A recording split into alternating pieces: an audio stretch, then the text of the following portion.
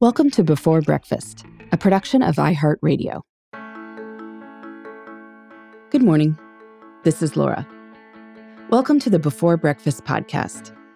Today's tip is about little tweaks you can make to achieve that common New Year's goal of healthier eating. Now, I know that the exact definition of a healthy diet is not settled science.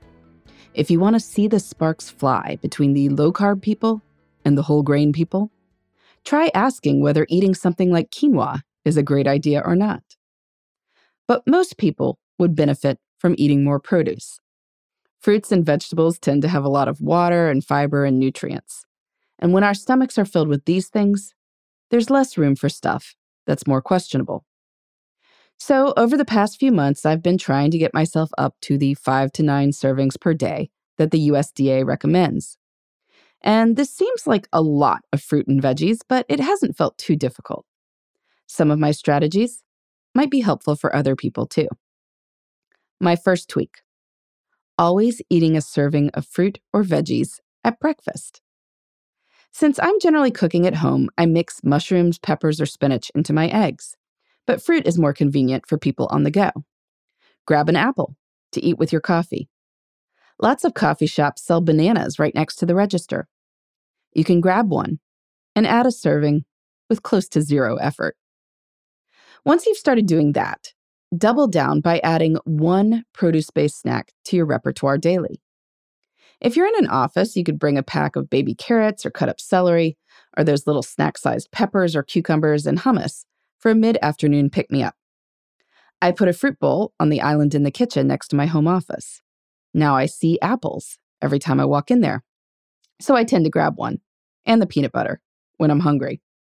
Or maybe one of those little oranges that make for very tasty snacks. Next, take yourself to the master's level with this: fruit for dessert. Frozen bananas and strawberries make a great smoothie when blended together. Mangoes and blueberries, too.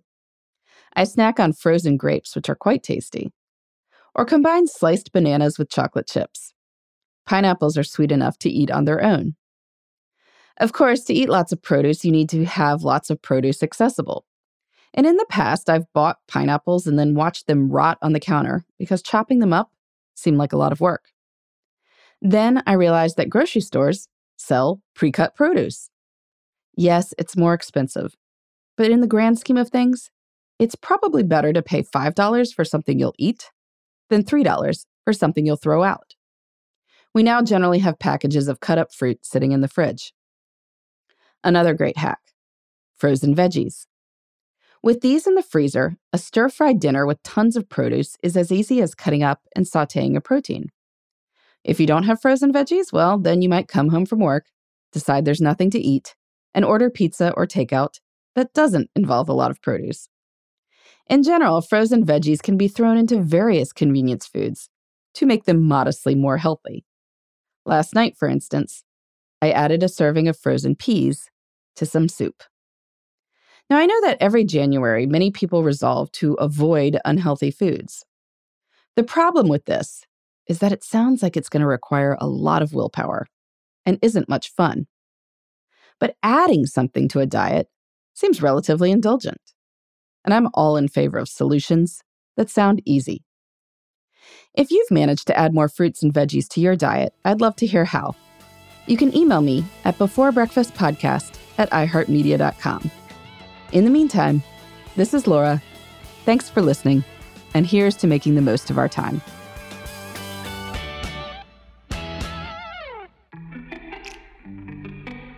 Hey, everybody. I'd love to hear from you. You can send me your tips, your questions, or anything else. Just connect with me on Twitter, Facebook, and Instagram at Before Breakfast Pod. That's BE, the number 4, then breakfast, POD.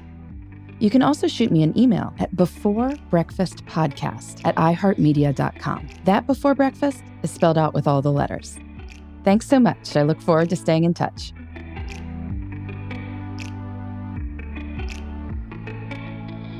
Before Breakfast is a production of iHeartRadio. For more podcasts from iHeartRadio, visit the iHeartRadio app, Apple Podcasts, or wherever you listen to your favorite shows.